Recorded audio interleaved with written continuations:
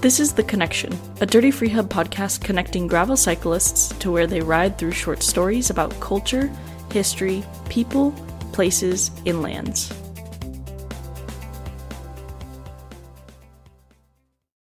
On July 12th, 2023, Dirty Freehub held a launch party to kick off its Read and Ride program for the book Big Lonely Doug. Now, if you're not familiar with Read and Ride or the book, before continuing on, you might want to pause this episode and give the episode called Big Lonely Doug intro a listen first. But back to this launch party, which was both an in-person event for those who could join together at Crow's Feet in Bend, Oregon, as well as an online event for those dialing in from afar. So imagine it's 7 p.m. in the evening and a bunch of cyclists are sitting in rows of chairs and directing their attention towards a screen at the front of the room. On the screen is me, Sarah Birch, director of the Read and Ride program. I'm dialing in from Seattle, Washington. Also on the screen is Harley Rustad, author of Big Lonely Doug. He's dialing in from Toronto in Canada, 3 time zones to the east. So let's go ahead and get this party started with an introduction of Harley. It is, honestly, it's such an honor to be the inaugural book for this project. It's such a wonderful idea, and I'm just thrilled. So thank you so much. Cool. So glad you're here, Harley. Really appreciate it. So you are a master of taking your readers on a literary pilgrimage. I discovered you last year when I read your most recent book, Lost in the Valley of Death. And I would describe your book as a sort of into the wild in the age of social media. So your book tells the story of this guy named Justin. And 10 years prior, he left his job in the tech world. And he goes out in the search of trying to find deeper meaning in his life. And he documents his adventures on Instagram, and he amasses a huge following. And one of his adventures is to go to the Indian Himalayas, where he enlists the assistance of this holy sadhu. And then all of a sudden, Justin disappears. So, And you, Harley, weave together detail and suspense and this really gripping tale that kept me awake way past my bedtime, trying to go on this pilgrimage along with you, trying to figure out what exactly happened to Justin. So when I finished reading your book, I was totally wowed, and I told myself I need to get my hands on everything that this Harley guy has written. And that's how I came to read Big Lonely Doug. And knowing that Vancouver Island has these really fantastic cycling routes, your book inspired me to go on a literal literary pilgrimage to go meet the trees that you talk about in the book. So how about you start off by telling us, how was it that you were inspired to write Big Lonely Doug? Yeah, so as it was mentioned, I'm from the West Coast originally. I was born on Salt Spring Island, which is the largest of the Gulf Islands. I think for people in Washington State or Oregon might be more familiar with the San Juan. So it's kind of the Canadian equivalent of the San Juan Islands, a pretty small little place, and really grew up in the shadow of these trees. Spent most of my childhood, hiking and camping across Vancouver Island and across BC. And so I, really became, quite enamored with the beauty and the power of what these forests can offer. But I also, around middle school, I had the opportunity to visit Kermanna Provincial Park, which is one of the most famous parks on Vancouver Island, and was the site of these old growth logging protests in the late 80s and early 90s, quite famously, that really drew the international eye onto Vancouver Island for this issue in the first place. And I was there only a few years after those protests had subsided and had turned into a park. And that was an incredibly profound experience for me to see this, what could be created out of protest and out of activism. I was taken to logging protests as a kid. And so I think it was these kind of two sides of the coin, two sides of the issue and two sides of this ecosystem the beauty, the power of what can be grown and what can be produced by nature in these very specific ecosystems, but also what humans have been doing to them for 100 years. The scale of industrial logging and essentially what we're doing a pretty good job of, which is wiping them off the face of Vancouver Island.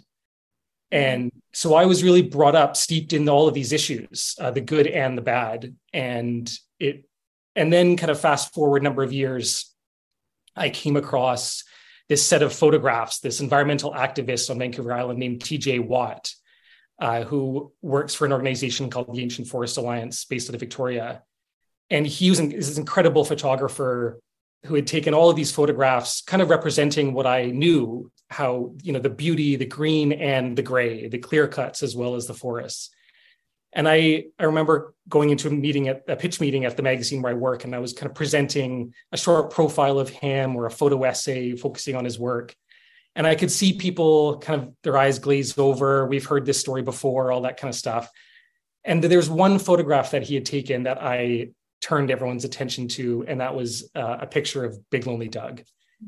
And it was something that when I first came across it, I had never seen before. It was in a single frame, in a single photograph, it just encapsulated this entire issue.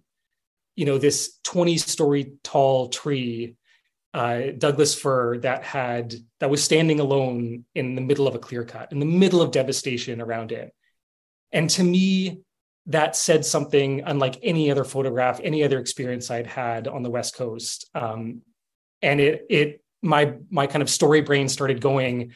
Not only was this kind of a fascinating issue, this symbol that could speak to an issue, but I had a lot of questions that came from that. And the first one was, well, somebody must have saved that tree. Somebody must have stood before that tree and said no. And most likely that person was a timber worker, somebody who worked in the logging industry, as these people who are often the last people to see these forests still standing. And to me, that was conflict. That was an issue there. You have one person doing one deed that ultimately creates this massive, profound scene. And so I set about to find this logger. I eventually tracked him down and interviewed him for an article that eventually became the book. So it's very personal. This whole journey for me has been from a young kid growing up in these forests to now sitting in front of you and talking about this book I wrote about it. Yeah. It's a really challenging topic because there are so many competing interests, and each of those competing interests values the trees differently. You have the loggers, you have the activists, you have the First Nations, you have the business side in the community of Port Renfrew. So who is the audience of your book, and how did you go about balancing, because you do such a delicate job of balancing all the competing interests, how did you go about balancing those interests given your audience? It may be now where I'm from. I'm from kind of a hippie island on the West Coast that it makes no secret of being fairly left-leaning and very green. And I don't hide behind that. It's no secret about what I think about this issue, but I didn't want to write a book that kind of presented the issue in a very familiar way to a lot of people who are already convinced of what needs to be done, what's terrible that's happening, and I didn't want to kind of scream green from page one. And that what that meant is stepping into this issue with a little bit more of a clear head and listening, doing a lot of listening, not just to the voices that are the loudest, which often can be just the environmental activists, but also trying to understand the logger's perspective, and really to try to get in the head of Dennis Cronin, who is the timber worker who saved Big Lonely Doug, what became Big Lonely Doug, to try to understand his history, his work as somebody who spent his entire career devoted to taking these trees down. And in the end, right before he retired, saved one of the biggest trees in Canada. And so I wanted to hear that perspective. I wanted to hear what it's like to cut down a 1,000-year-old tree and hear that fall. I wanted to hear the higher ups at these companies and what they saw as the future of the timber industry in British Columbia, this industry that is in serious decline. And I really, really wanted to hear the First Nations, the Indigenous perspective on this issue, because it is a very complicated one, and it is not one that can be summarized simply, and it's not one that can be painted by one perspective. And so that was my goal. Is there's already a subset of this country of North America that already knows this issue, is familiar with it, and cares deeply about it. I wanted to write to people who didn't know about the issue, who needed something like what I hoped was kind of a captivating story of an anti-hero, somebody doing something you wouldn't necessarily expect, creating this monolith, creating this symbol, and intentionally to bring people who might not otherwise come into this issue to try to educate them or enlighten them in this issue. So that was probably my most thought over issue in writing this book, was making sure that I hopefully got that balance right among perspectives and yeah. Yeah, for sure. I visited the island last month to ride all the routes that we're including in our program, and I was surprised to see this book, people carrying it around. It was like the Bible of Port Renfrew. And so clearly your book has inspired people. And I'm curious, from your perspective, how has Big Lonely Doug impacted both ecotourism as well as the environmental movement? Yeah, I mean, it's a great question. I think it has enormously inspired and changed ecotourism in that region. Port Renfrew was a place that it's this tiny little, enclave of a town. It used to have a couple thousand people, 100 years ago, and it's now maybe about 300 full-time residents. But it was a town that was always 100% devoted to timber. It shipped out trees and logs to southern Vancouver Island and abroad and down to the US and across to Vancouver. And so it was defined by this one product for its entire history. And what was happening recently is that people were being drawn there not to work in the timber industry, but to see the trees before they fell. And Big Lonely Doug was this kind of catalyst for that. And I thought it was, and partly why I was so drawn to this story is why did Doug captivate people so much? Why did this one tree? And, there are bigger trees. There are, in some ways, kind of more beautiful trees, even in the region. But this one, like I said, speaks to something. There's an issue that is encapsulated in this one frame. When you walk down that or cycle down that gravel road and you turn that corner and you look down to that clear cut, you see it is so emotional. It is so profound to see this sole survivor standing and to know the backstory of somebody who saved it. And people were drawn to go and do exactly that, to see this tree, to see the survivor, to walk down, to keep it company, to give it a hug, all those types of things. It became this kind of obelisk. It became this destination point for people to visit. And what it did is it created this massive, enormous ecotourism industry in that town that has completely transformed the community. It's now has completely rebranded as the tall tree capital of Canada and has really leaned into this kind of new resource of trees still standing. And I think that was, you talked about the value and all these different perspectives looking at this tree. That was one crucial one, was the people who saw the value in keeping these trees standing and encouraged people to go out and visit them.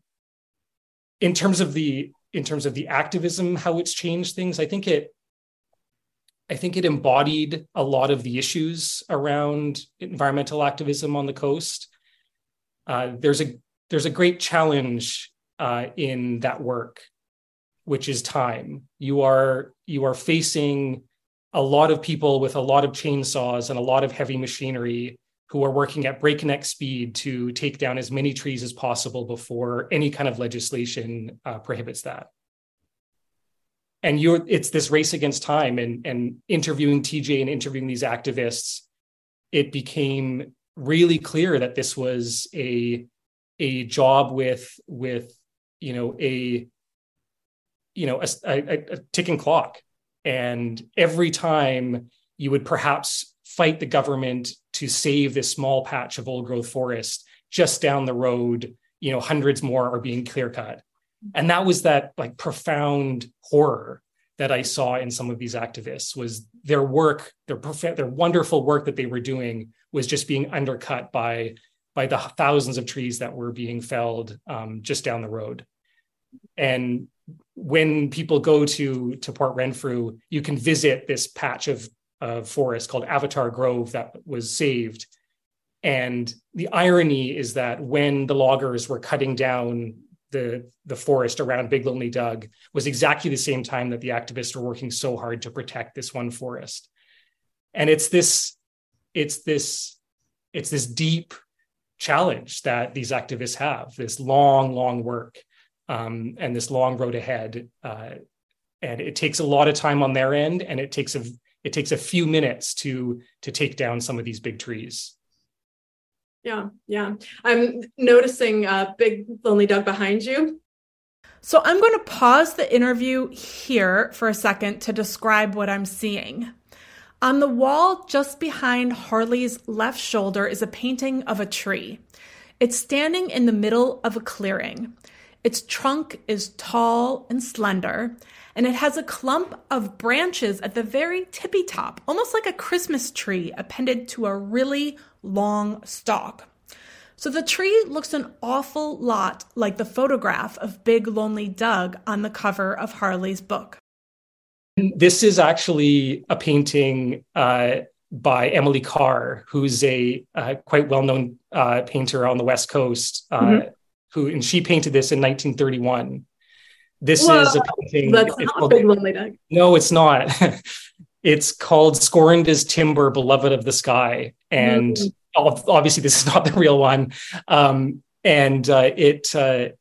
I saw it I can't remember when I came across it. I think it was in my research. It was incredible. It was prophetic. Someone who painted this in 1931. For the people who go there, it is such a familiar image to Big Lonely Doug. Yeah, it looks just like the Big Lonely Doug on the cover. So I have a question for you. The book was published in 2018, and a lot has happened in the world since then. There's been a pandemic. There's been a huge change in the global climate situation. There's been a lot of political unrest all over the world. How would your book change if it were published today? Yeah, it's a good question. There was when this kind of the first wave of focus that I mentioned in the kind of late 80s, early 90s on Vancouver Island, that brought all that international focus of this issue to the region with the protests in Clayoquot Sound and the protests in Carmana. This kind of second wave of activism that we've seen much more recently was centered around, it was essentially in the neighborhood of Big Lonely Doug. The Fairy Creek protests that I'm sure everyone heard about or is very familiar with, that started in the summer of 2020 and went on for in earnest for well over a year, was the backyard of Big Lonely Doug. Fairy Creek is just around the corner. It's a few valleys over from the Gordon River Valley where Big Lonely Doug grows. And that issue brought the international eyes, media focus back onto the ground and onto Vancouver Island. And I don't know if the book would necessarily, or the story itself would necessarily change. But one of the things that I thought about, in addition to kind of writing a postscript about for a future edition about the Fairy Creek protests, but one of the things that I thought a lot about was how so little had changed. over the 3 decades between these massive periods of upheaval and protest.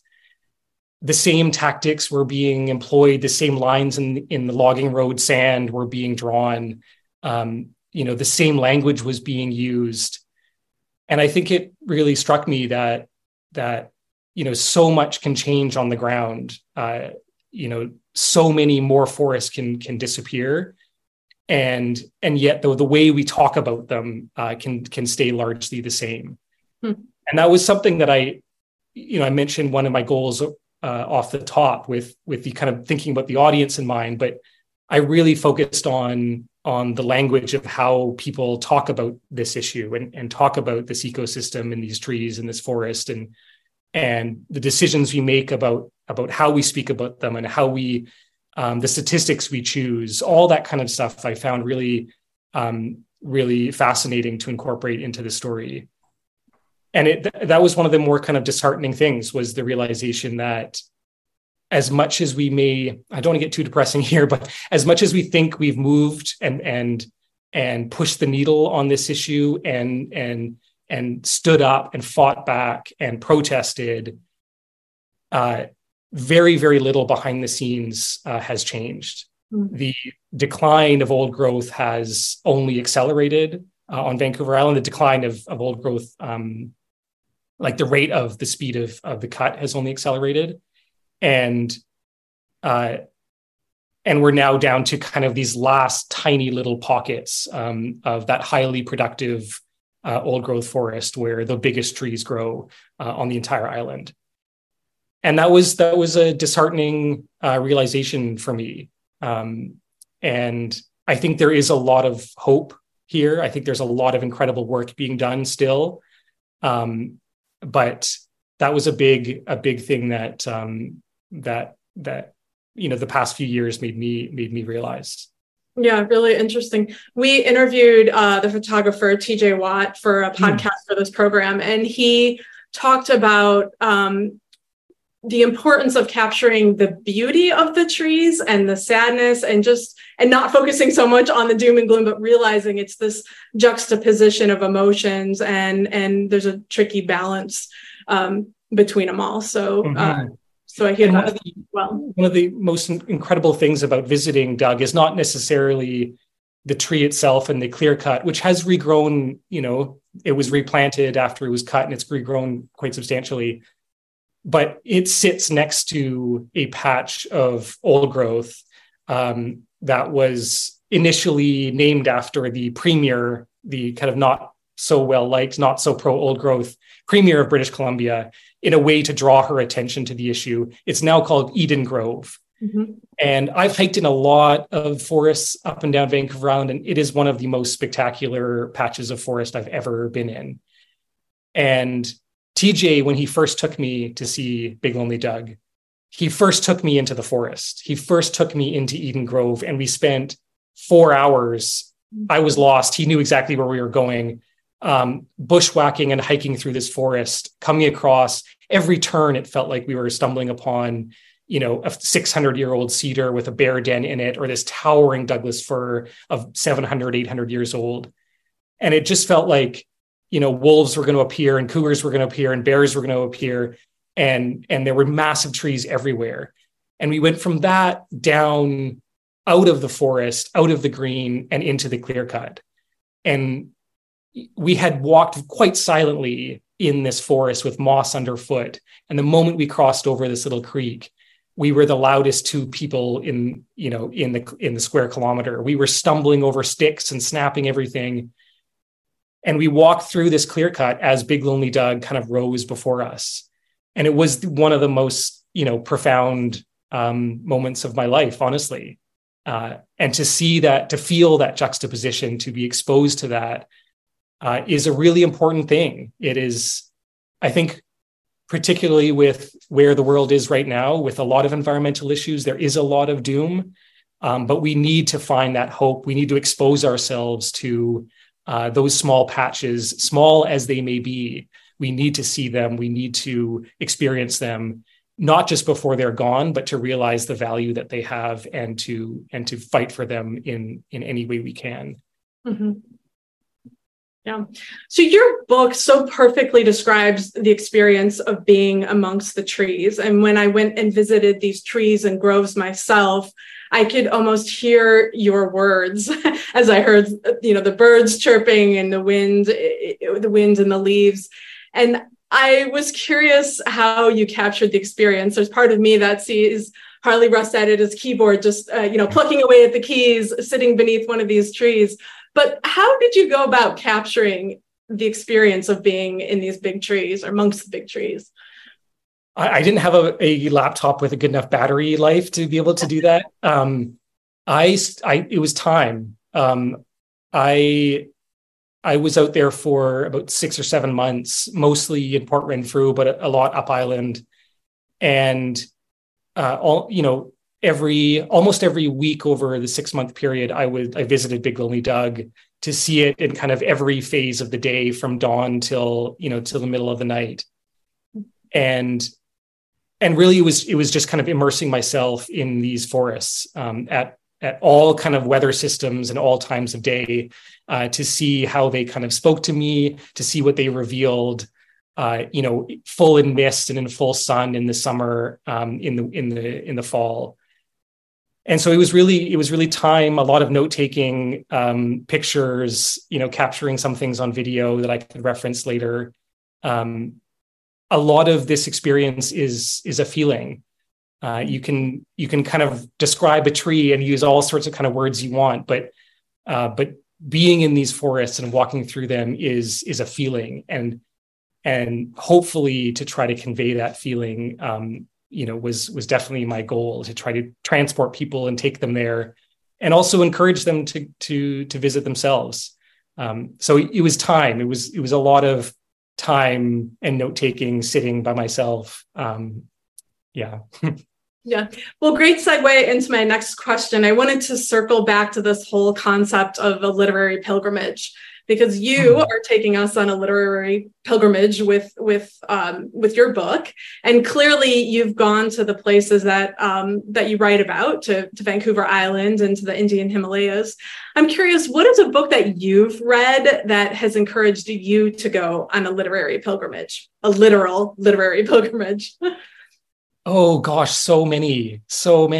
I mean, I think all good books should inspire some kind of pilgrimage, and not just picking up your shoes or grabbing your bike and following in their footsteps, or going to the location that you read about, but kind of a pilgrimage, in your mind, a pilgrimage in that takes you from what point A to point B, and how you look at an issue, or look at a perspective, or a way of life, or so I think all good books should do that in some capacity, should kind of transport you and encourage you to kind of think beyond that final chapter and that final page. But in terms of kind of literal pilgrimages, I'm a big fan of this whole concept. So there's been a lot. I remember reading Midnight's Children by Salman Rushdie, and that was one of those books that would just kind of set me on a trajectory to India. And a lot of Jan Morris's work, the late Jan Morris, who passed away a few years ago, took me to Wales, and I took this trip. For people who don't know, this incredible journalist and travel writer, although she didn't like the word, travel writer very much. She was the person who broke the story that Tenzing Norgay and Edmund Hillary had summited Everest for the first time in 1953, and then became this incredible writer. But wrote a lot about Wales and lived in Wales for most of her life. And I traveled to Wales and stayed in the hotel where the 1953 expedition came back to have their reunion, and scrambled up in some of the mountains where they had done their training before they went to Everest in 53, and kind of tried to follow in her footsteps and find these little pockets. I felt like I was chasing a ghost the entire time. And at one point, someone said, oh, Jan was here the night before. And I just felt like I was actually chasing this ghost, this literary ghost, through Wales on that trip. So that was probably my favorite literary pilgrimage. Cool. We'll have to come up with a Dirty Freehub route to Mount Everest. So that's a goal. Wales might be easier. There's some great the scenery would be fantastic in both locations. So, well, one final question here. Your book introduced me to the word Brobdingnagian. And we're actually using it as a title for one of our read and ride routes. And we'll talk a little bit more about that word later on. But I'm curious, what is your favorite word? Do you have one? Oh, I have this Excel spreadsheet where whenever I come across a word somewhere that I have to look up, or I don't really know what it is, or I'm curious about, and I end up really liking, I copy and paste it and the definition into this very long Excel spreadsheet with the hope of maybe one day I'll find a place for it in my work. And one that I am kind of obsessed with right now is scrim, which is a fabric. It's like this, I think it's a kind of fabric, but it also can mean something that obscures something else. And so I'm fascinated by that notion of peeking behind an issue, or an issue that obscures something else, or these kind of veils that we put in front of our lives, and how we kind of peek around them and see through them and evade them. So hopefully I can use scrim somewhere. We'll look for it. Fantastic. Well, thank you so much. Let's turn it over to questions, Linda. So this is Linda English, aka Gravel Girl. She's the co-founder and executive director of Dirty Freehub, and she is leading up a round of questions for Harley. Okay, so the first question I have is, are you a cyclist? So I have to admit, I am not a cyclist. I am a walker. I'm a hiker. I live in Toronto, which is an absolutely terrifying place to be a cyclist. I admire anybody who does it in this city because it is very, very dangerous. But I've had some really wonderful experiences cycling, and one of them was on Salt Spring, actually. And it was on this trail that I had hiked, honestly, 1,000, 2,000 times in my life, and near my house. And you know how you kind of do these routes that you're so familiar with, you know, every turn, like you could almost do it blindfolded. And it was the first time I had done it on a mountain bike, and I saw it completely differently. The speed, the light that was beaming through the trees at my kind of rate of velocity was just completely different. And I so appreciated that kind of perspective shift. And actually, for one of the first times I did this long hike out to Big Lonely Doug when the protests were blockading the road, and I spent most of the day hiking out to it, and it completely changed how I had seen this tree, this long route to it. So I'm so curious to see how the feedback from people who do their ride out to it, to hear what they experience in that. So yeah, yes. We'll be curious about that as well. The next question is if you had $1 million to invest in conservation, where would you put that money?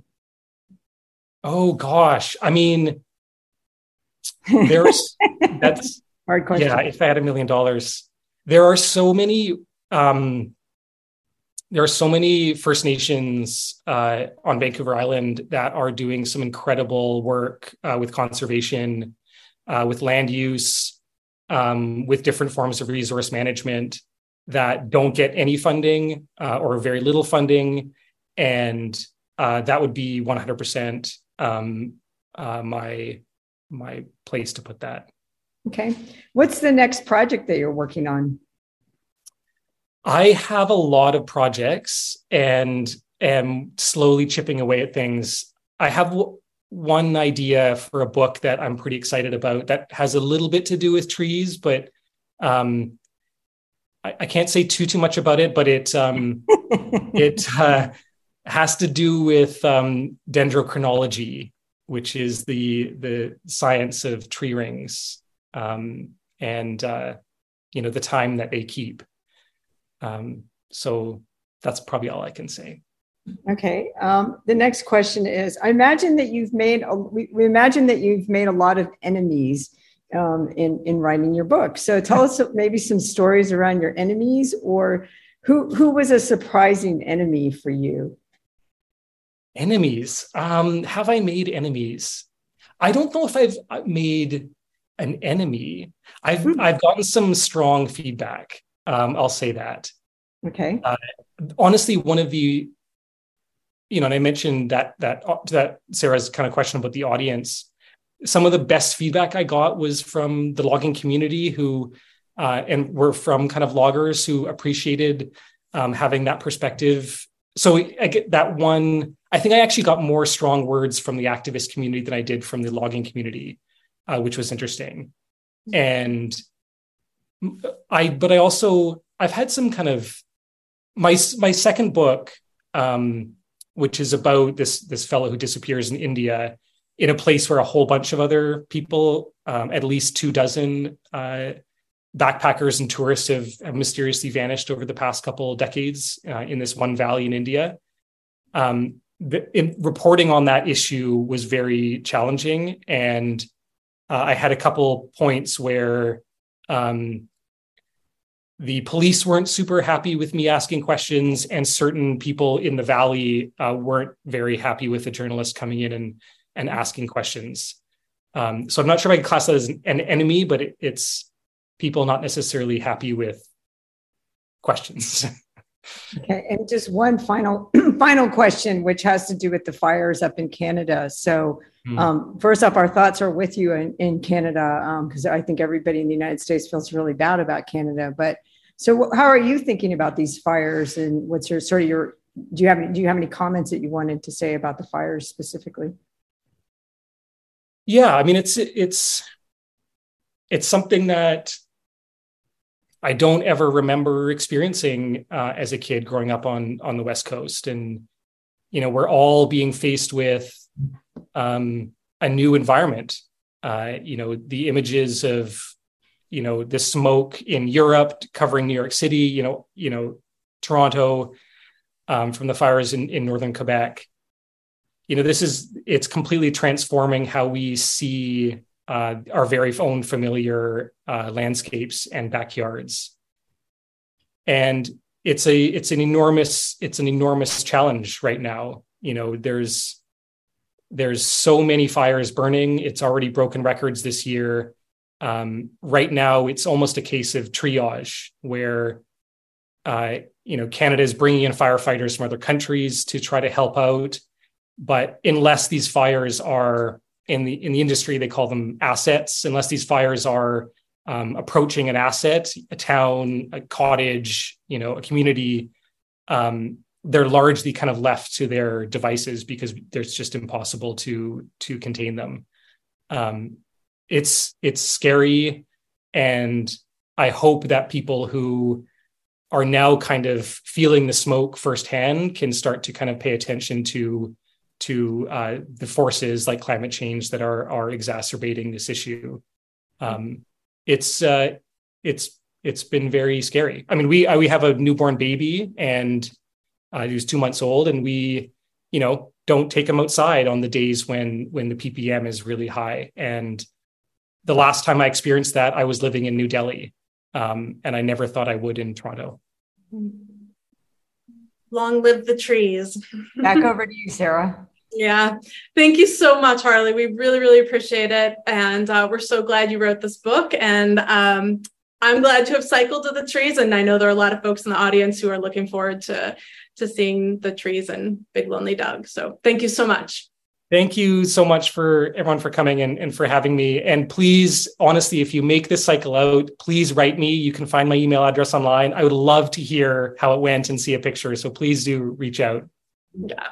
Cool. Thanks, Harley. Thanks, everyone. Thank you. And that's a wrap. Everything you need for Big Lonely Doug's read and ride from other podcast episodes to the route guides and even a video overview of the rides, can be found on our website at dirtyfreehub.org/Big Lonely Doug. If you pedal out to meet Big Lonely Doug and his Brobdingnagian friends, we'd love to hear about it. So make sure to post a comment about your ride on the website. Dirty Freehub is a nonprofit organization fueled by your generous contributions. Find us at dirtyfreehub.org.